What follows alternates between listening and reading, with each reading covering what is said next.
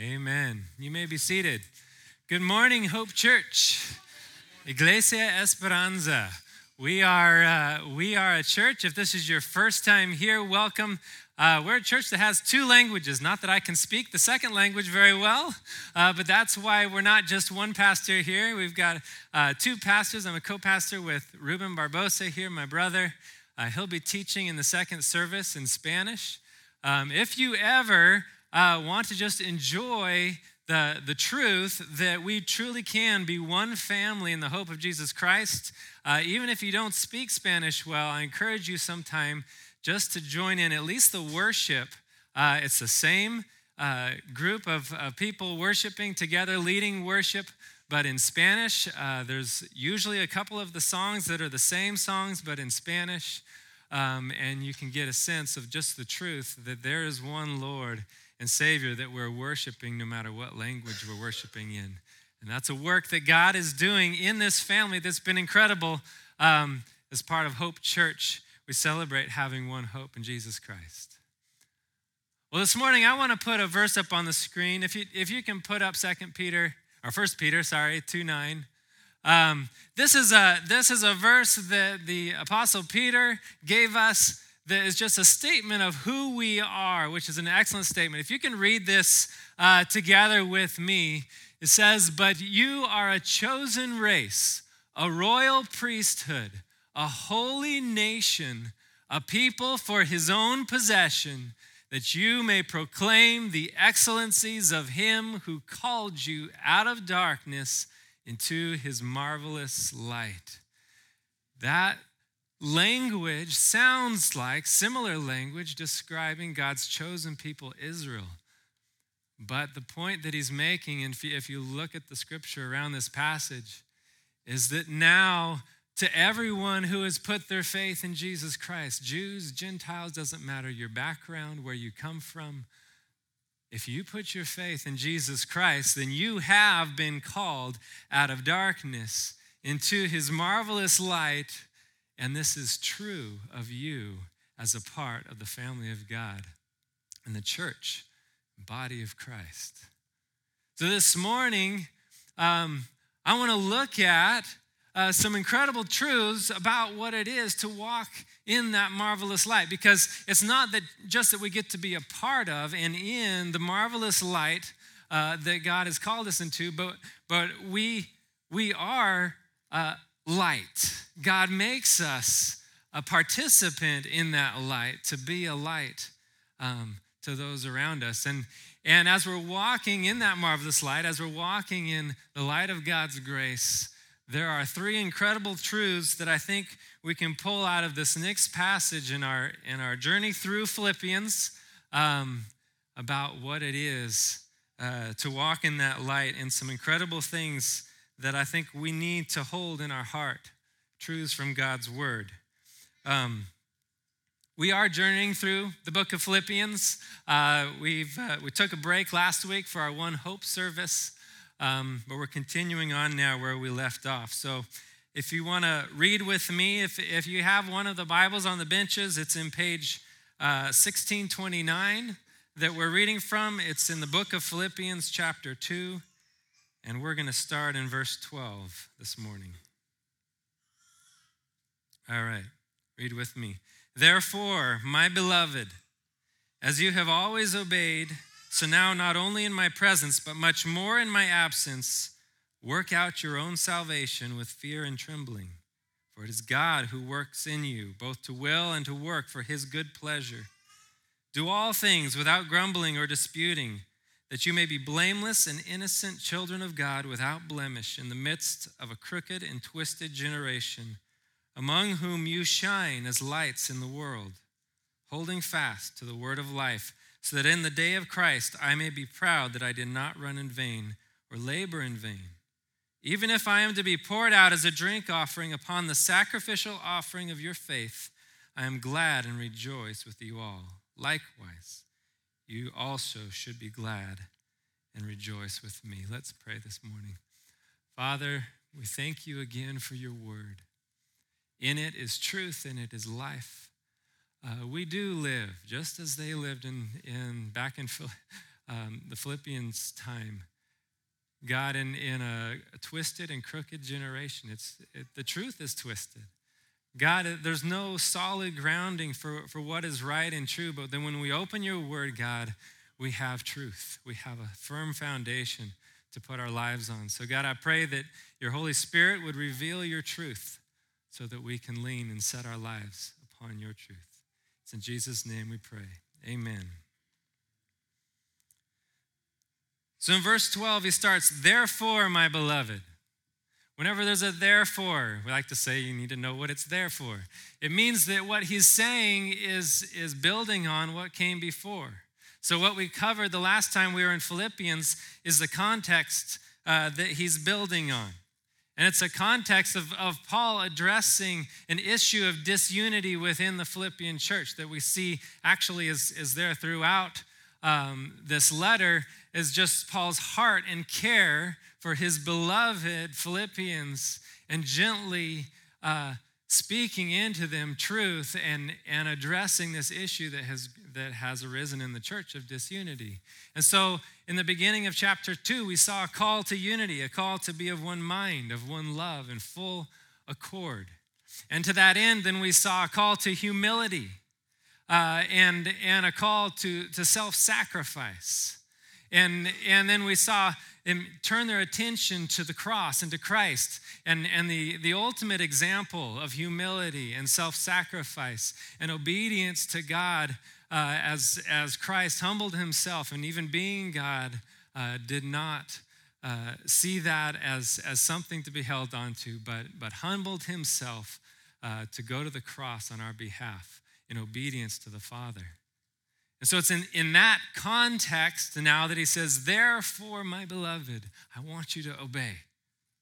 You see Christ and his obedience and his just immense humility and sacrifice and obedience. And now I want you to obey, just as you have already obeyed, but even more. So he says in verse 12, "Therefore, my beloved, as you have always obeyed, so now not only in my presence, but much more in my absence, work out your salvation with fear and trembling." What does it mean telling them to work out their salvation? We have to understand what the fullness of salvation is that we see in the Bible, and then be able to figure out what he's talking about specifically here in working out your salvation. See, Our life is a journey. We start out, the Bible says, dead in our sin, dead in our trespasses and sins. And we're on in the journey of our life, there's vast differences in this faith journey that people go on. There's people like Paul, who he was just zealous for the law and as a Pharisee and thought that he was on the right path, but he was against the church. He was persecuting the church. Or it could be like Lydia, who, when Paul first went to Philippi, there was this group of ladies that would meet for prayer at the river, and she was a part of that. So she was a religious person, but she didn't know Christ. And when Paul came, that's the first place he went in Philippi, was to the river there. And it says when she heard what Paul was saying, God opened her heart to the words that she was saying, and she saw the gospel. She saw the truth of it, and it's in that moment, whether it's Paul on the road to Damascus where God just struck him down with light and said, "Paul, why are you persecuting me?" Or if it's Lydia, who there, as a religious person, is opening her heart to the Lord for the first time, seeing God showing her the glory of the gospel. Whatever it is, there's that moment in our life where we see for the first time the glory of the truth of what we have through faith in Jesus Christ. And that is a moment of salvation. It's what we call justification. Because in that moment, the Holy Spirit enters our lives, places his seal on our life to guarantee the final outworking of what is going to be a process of salvation now into eternity. But in this moment, there is a fullness of justification that happens, that the crucifixion of Christ, the payment that Christ put on the cross for my sin, now fully has paid for my sin.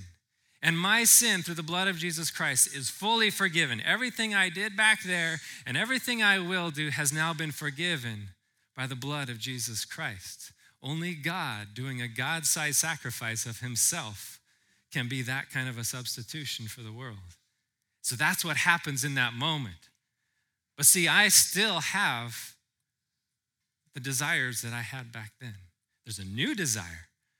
There's a new desire that's a desire that's turning away from all that to say, what I want more than any of that is what I have in Christ. But I still deal with the flesh, desires of the heart. And so then there's this process that is still considered salvation. We had justification in this moment, fully right before God. But now what's right before God and right in the depths of my heart needs to become right in my actions. And so what we call this now is a process of sanctification. That's another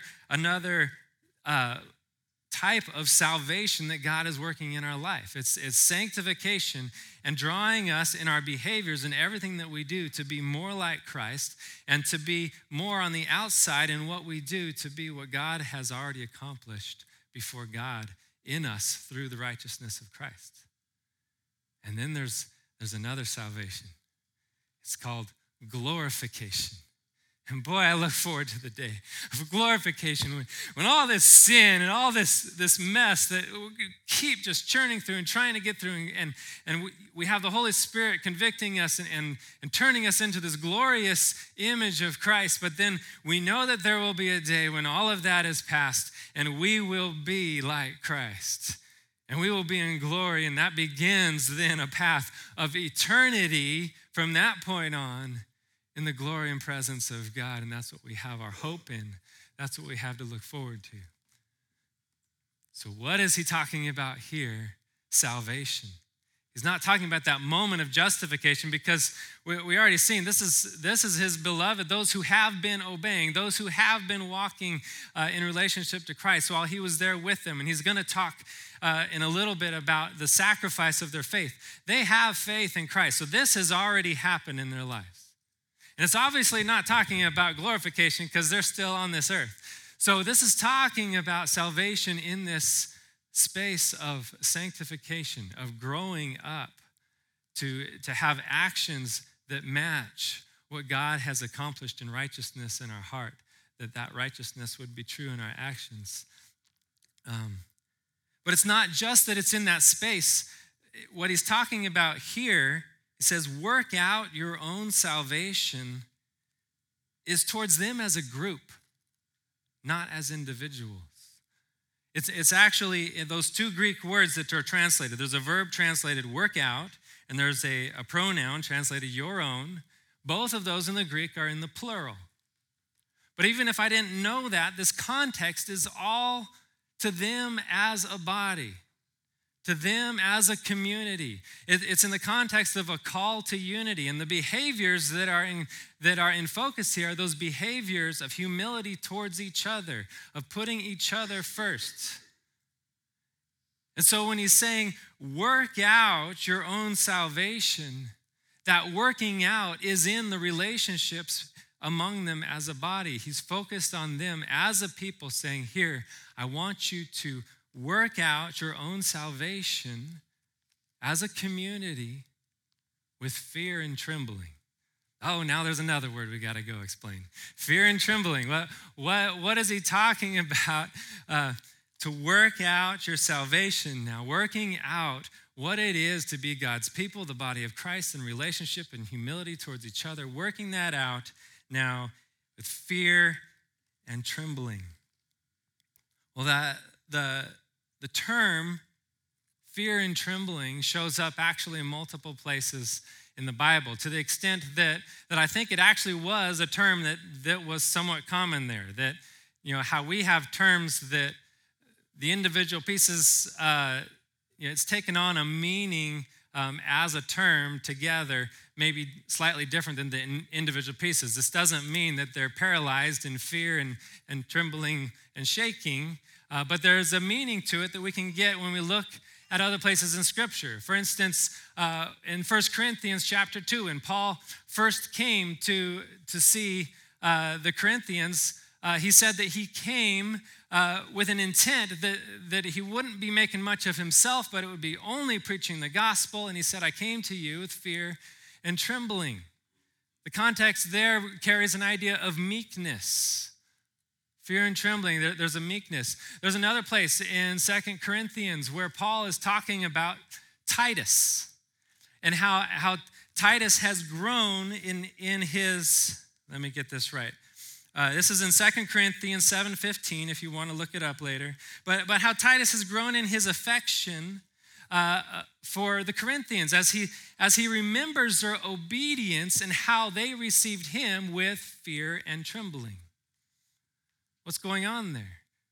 Well, there's a seriousness, there's a reverence, we are going to listen to what Titus says, and we want to listen, and we want to respond in obedience to what he's telling us we need to do.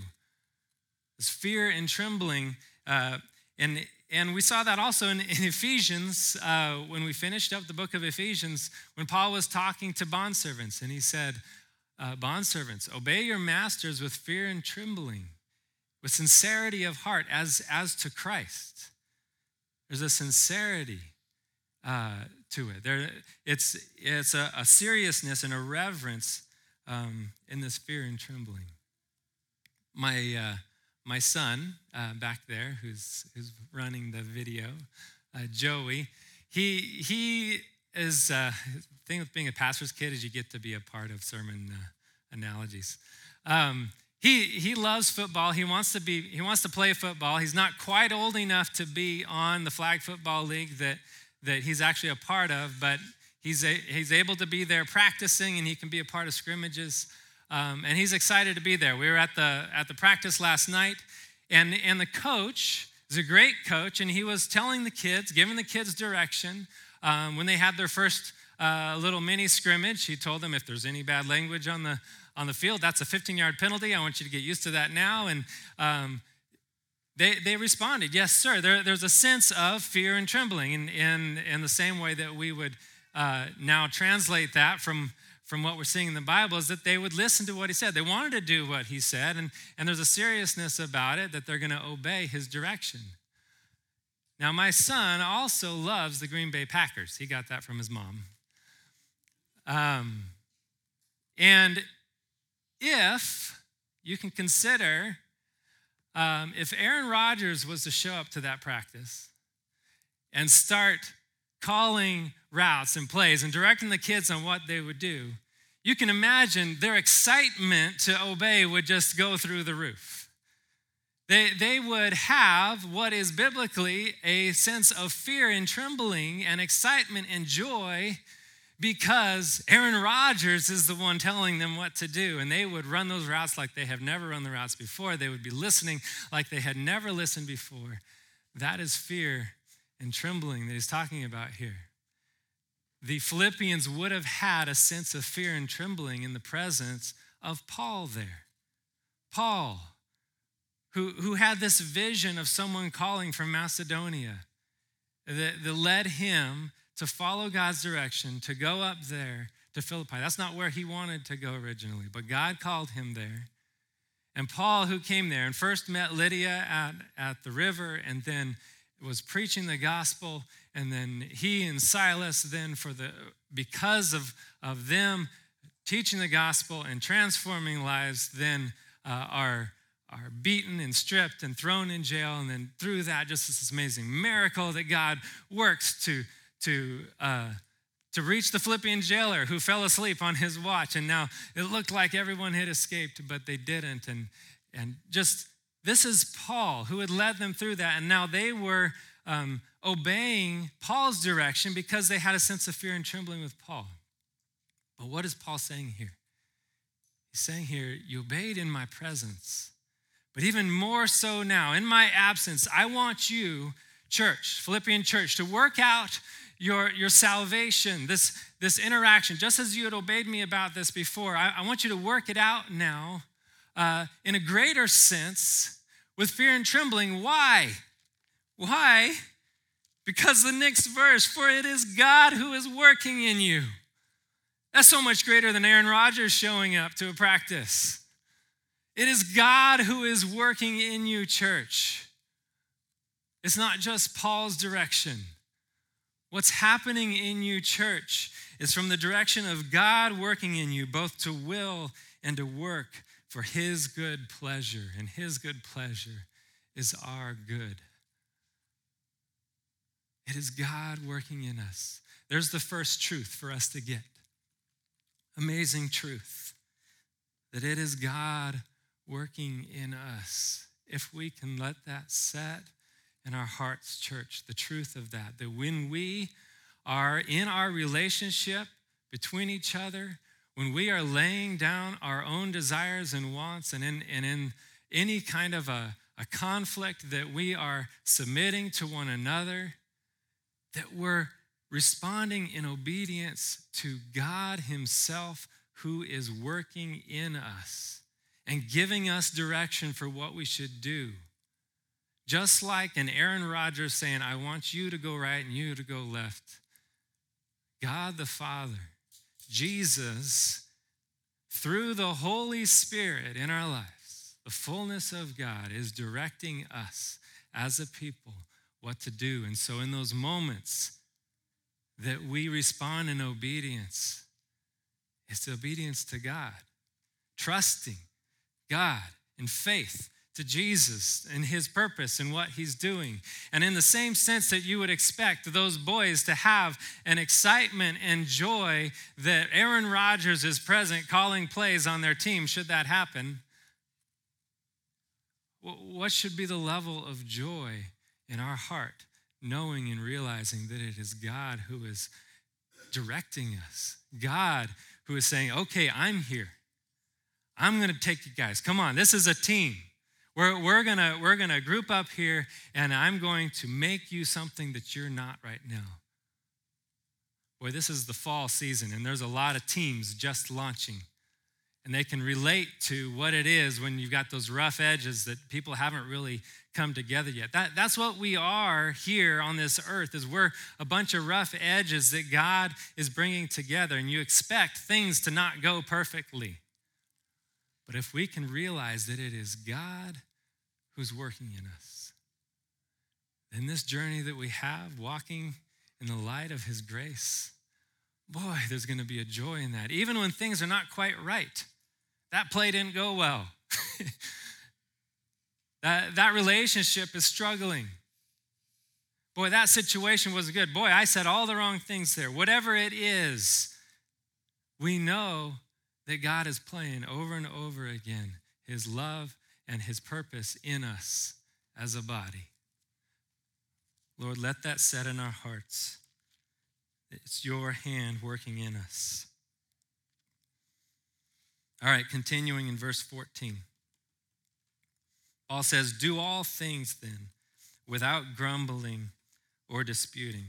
This is the working out of salvation, if you're wondering where it shows up. And also everything that came before in direction of what we should do. That's what his focus of the working out of salvation is. Without grumbling or disputing. What's the grumbling? Well, that's discontent. That's us saying, well, this should be this way. This should be that way. It's really easy for us to do that. And it's really easy to do that even not realizing what we're doing. That just the language of what we're saying has a grumbling aspect to it. It's not a bad thing to say we want to walk in the light and do things that are good and do things in a way that pleases God. But we have to be careful that we don't find ourselves in this mode of grumbling, of discontent, of saying, no, this shouldn't be this way. This should be a different way. Well, how do we counter discontent? Well, the call that we're given over and over again through Scripture is thankfulness. Thankfulness. If we constantly are first and foremost responding to each other and to everything that we do in thankfulness, then that sets our heart right to be able to move forward without it being grumbling and discontent. Without grumbling or disputing. What's disputing? Well, that's argument. That's heated argument. That's us not just having differences, but just in it with each other over differences. We don't need to be disputing. How do we counter disputing? Over and over again. Love each other. Forgiveness. Oh, that's so important.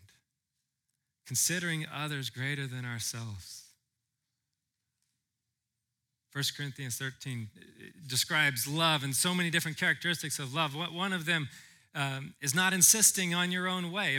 If I'm loving my brother and sister and I'm not insisting on my own way, what does that do to a dispute? It just fizzles out. You can't have a dispute if I'm not insisting on my own way.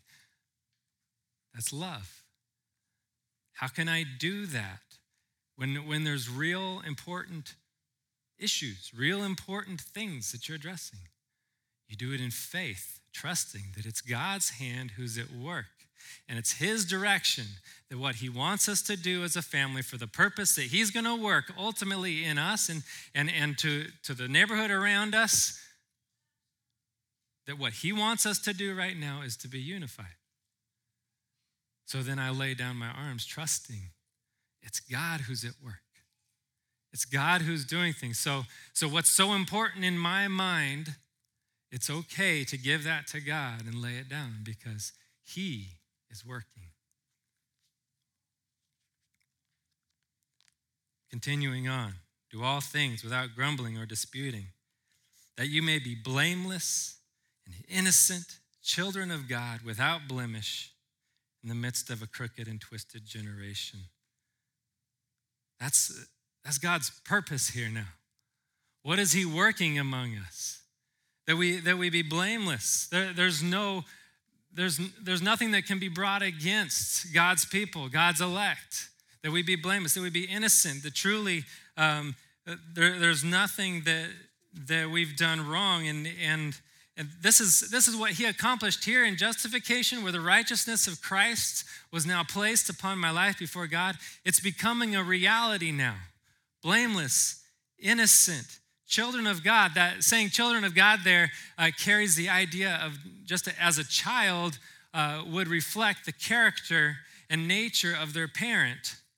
We are to be reflecting and being exemplifying the character and nature of God, the holiness of God. It's talking about purity here and holiness without blemish. And we are set as a light in the midst of a crooked and twisted generation, among whom you shine as lights in the world. Second incredible truth that I think we really need to have set in our heart as we're walking in the light is that we produce light together. We produce light together. God's direction, we saw it in Ephesians, we're seeing it in Philippians, and in every place, God's plan is that we're growing up together into the fullness of Christ. His plan for what he's building is us as a people together, as a body together that has multiple parts working together. Now that light, when you go off and you go to your workplace and you go to wherever you are at, you may be an individual shining light in that place, which actually this lights in the world, another translation of those Greek words that it could kind of go either way. That word for lights could also be used to refer to heavenly bodies like stars and moon and so this could also be translated as lights in the universe, as these dots of light spread out through darkness, illuminating darkness. What does light do? Light penetrates darkness. God sends us out as his people to be right where you're at, shining light of God's grace. That light that we have been called into out of darkness, now we represent and illuminate the space that's around us with his light. But we can't do that. God's plan for how that is accomplished is not for us to just go off and be alone. His plan is for us to come together and to be unified together as a body. Jesus said, "They will know you are my disciples by your love for each other." It's an important part of God's plan for reaching a world of darkness, that his body be unified. And so when we think of what it means to be a light, we need to go through God's plan for accomplishing that, which begins with us together to produce light. We need each other in this. Light is born out of unity in the community of believers. All right, in verse 16, it said, among whom you shine as lights in the world, holding fast to the word of life, so that in the day of Christ I may be proud that I did not run in vain or labor in vain. We shine as lights in the world, holding fast to the word of life. The word of life, that's not speaking actually of the Logos, the word, which is Christ. It's the word, it's the gospel about Jesus. It's the truth that we have, the good news of Jesus Christ. That's what we're holding fast to as we stand as lights among a generation. The generation back then is the same as generation here. They don't have the truth. It's twisted and crooked generation, because the truth is twisted and crooked and made to be something slightly off and twisted by the devil, who's a deceiver. And that's what he does over and over again. That's a generation we live in, just like they lived in then. We're to shine as lights, holding on to the gospel, which is an anchor of truth and light to those who are around us. And it's an anchor for us too, as to who we are, as the world would attack that, as the enemy would attack that. Who we are in Christ, that is the gospel. Holding fast to that. And so Paul makes really a personal request here. In light of ultimately in the day when he would stand before Christ and give an account for how he built upon the foundation of the gospel in their lives and the reality of that. And so he says, holding fast to the word of life, so that in the day of Christ I may be proud that I did not run in vain or labor in vain. Paul's just asking. He's saying, this is why I want you, church, to be obedient. And while it's a personal request of his, that he wants the investment of his life that has been in these Philippians ultimately to be proven before God as precious jewels, not hay and rubble that's burned up and proven to be nothing. You see, the concern in his heart is also that it's real. Church, what I want to have happen in this body is not just to look good on the outside and to say, oh yes, look how great we are and we're all friendly, but when in truth, not really truly be united as a family. In truth, not really actually getting to that level of transparency with each other that's difficult, and there is conflict, and there's the real need to lay our lives down for each other to be unified, because the rough edges start to come out. We want that to be real, so that it produces real light and has a real effect on darkness. And on that day, when we stand before God and we're judged for how we invested in the body, the quality of that work, that God will say, this is good. This was real. That's what we want, and nothing less. That's what Paul wanted.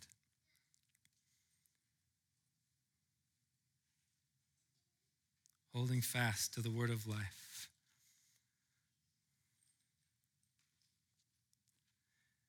So then he gets to verse 17. Paul says, even if I am to be poured out as a drink offering upon the sacrificial offering of your faith, I am glad and rejoice with you all. Likewise, you also should be glad and rejoice with me. What's he talking about here? But even if I am to be poured out as a drink offering upon the sacrificial offering of your faith. So you have the sacrificial offering of their faith. That's an offering from them as a body. And it's, why is it a sacrificial offering of faith? All of the context. What's going on here? It's all of us laying down our life for each other, trusting God in the process. It's a sacrificial offering of faith. Every step of the way, for me to lay down my life, lay down my argument, lay down whatever it is that I'm holding on to, is going to require faith in God to do that. And it's a sacrifice to God. So he's saying, your sacrificial offering of faith, even if my life is being... So in the culture, both Jewish and pagan culture, we see some of this show up in the Old Testament and sacrificial system. But it was common at that time that at the end of sacrifice, they knew of this. It was a common thing. That's why he's referring to it here. That they would pour out a glass of wine, either on the sacrifice or at the foot of the altar, whatever it was. It was a completion of that sacrifice to whatever deity. In the Jewish sense, it would be to the true God. But it was a practice they knew of, is that there's a name for it, libation or something. I forget what the name is. But to pour out a glass of wine on top of that, it completed the sacrifice. So what's Paul saying here? He's saying, your sacrifice of faith, if it's God's purpose that my life be that completion to your sacrifice of faith, that my life is poured out to finish that, for it to be this glorious sacrifice, a complete sacrifice to God, pleasing to him, then he finds reason to rejoice in that. And you should find reason to rejoice in that. I can tell you, church, if it's God's purpose that my life, the Reuben's life, the John's life, the Jude's life be poured out as drink offerings on the sacrifice offering that Hope Church is bringing to the Lord to complete it. And praise the Lord, there's rejoicing in that. Why is there rejoicing in that? Because what we have from this beginning, when our eyes are open to what we have in Christ, is a precious treasure, so much greater than anything that we have to sacrifice. And when our eyes were open to Christ, we saw something far greater than anything this world had to offer, anything that we could try to pull out of and enjoy in this life. And so when we see that God has now worked a work in our body as a church, that together we have produced a sacrifice to him that is pleasing to him, then there's rejoicing in that. He says, I rejoice in that, and you should rejoice in that also. What does he say? His actual words. Likewise, in verse 18, you also should be glad and rejoice with me. Let's go back to 1 Peter where we read that verse at the beginning. But let's go back to the beginning of chapter 2, 1 Peter chapter 2.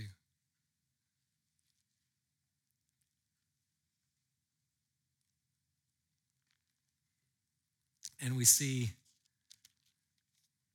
kind of a similar process of what we've already come through. In chapter 2, verse 1, it says, so put away all malice and all deceit and hypocrisy and envy and all slander.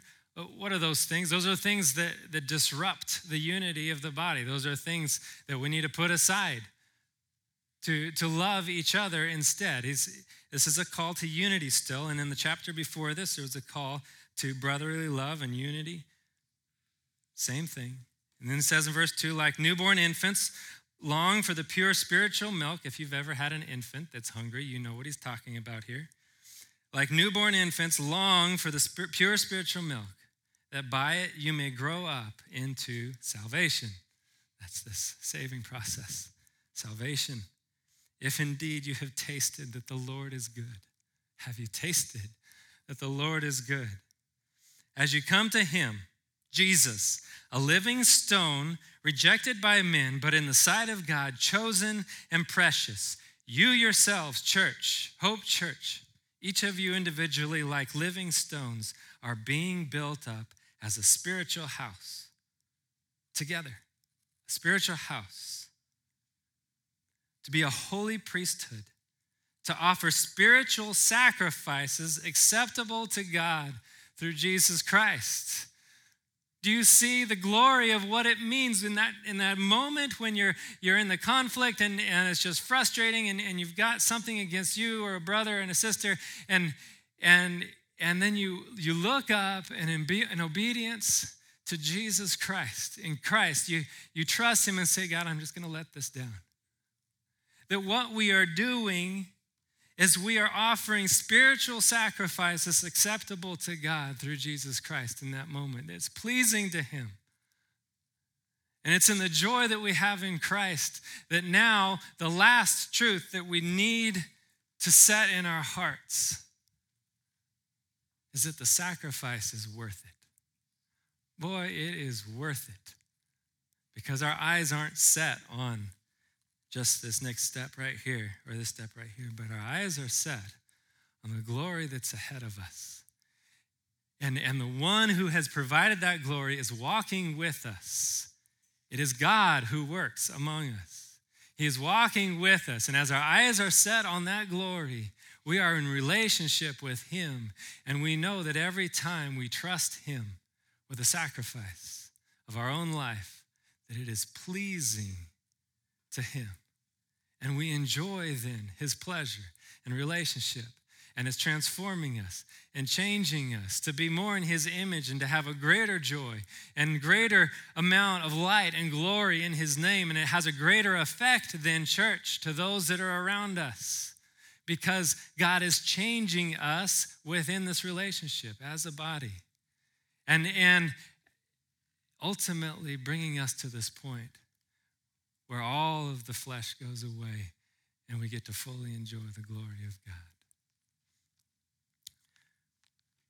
Praise the Lord for his way and his purpose. The sacrifice is worth it. Can we put that verse up on the screen again, 1 Peter 2:9? So then ultimately, this is a declaration of who we are, who God is making us to be. Let's read this together, church. Actually, if you could stand and let's read this together, declaring the truth that we have in Jesus Christ. It says, "But you are a chosen race, a royal priesthood, a holy nation, a people for his own possession, that you may proclaim the excellencies of him who called you out of darkness into his marvelous light." Praise the Lord. This song that we're going to end on, church, it's called Lay It Down. Lay it down. We're laying it down for Christ. We're laying down our lives for each other. And what's the motivation in that? In this song, it gives the motivation. Pearl of greatest price. In that moment when our eyes were open to the glory of what we have in Christ, we saw the value of God. We saw the value of Jesus Christ. It's so much greater than anything else. So let's sing together just a conviction to lay our lives down for each other, trusting and knowing that he is the pearl of greatest price and it is worth it. Let's sing. Father, we lay it down. What we lay down, Lord, is every idea that we have of what it is to be a good church. What we have about what should be done or shouldn't be done. God, what all of our ideas of our own agendas and making something of ourselves, God, we lay all of it down because, God, we confess that your purpose is the purpose that is good. The purpose that's pleasing to you, God, is the purpose that is good. And that's what we want to come out of this family, out of this body, God, is your purpose. And so, God, we want to walk in obedience to your way and what you have for us to do. So, God, take our lives into your hands.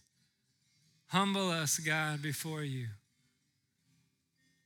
We recognize that in you is joy. God, you gave us the reason for obedience to you. It's so that your joy would be in us and our joy would be full. And God, we want that to the fullest. We love you, Lord Jesus. We want to serve you, Lord Jesus. We want to lay down our lives for you, Lord Jesus. And it's in your holy name that we pray. Amen.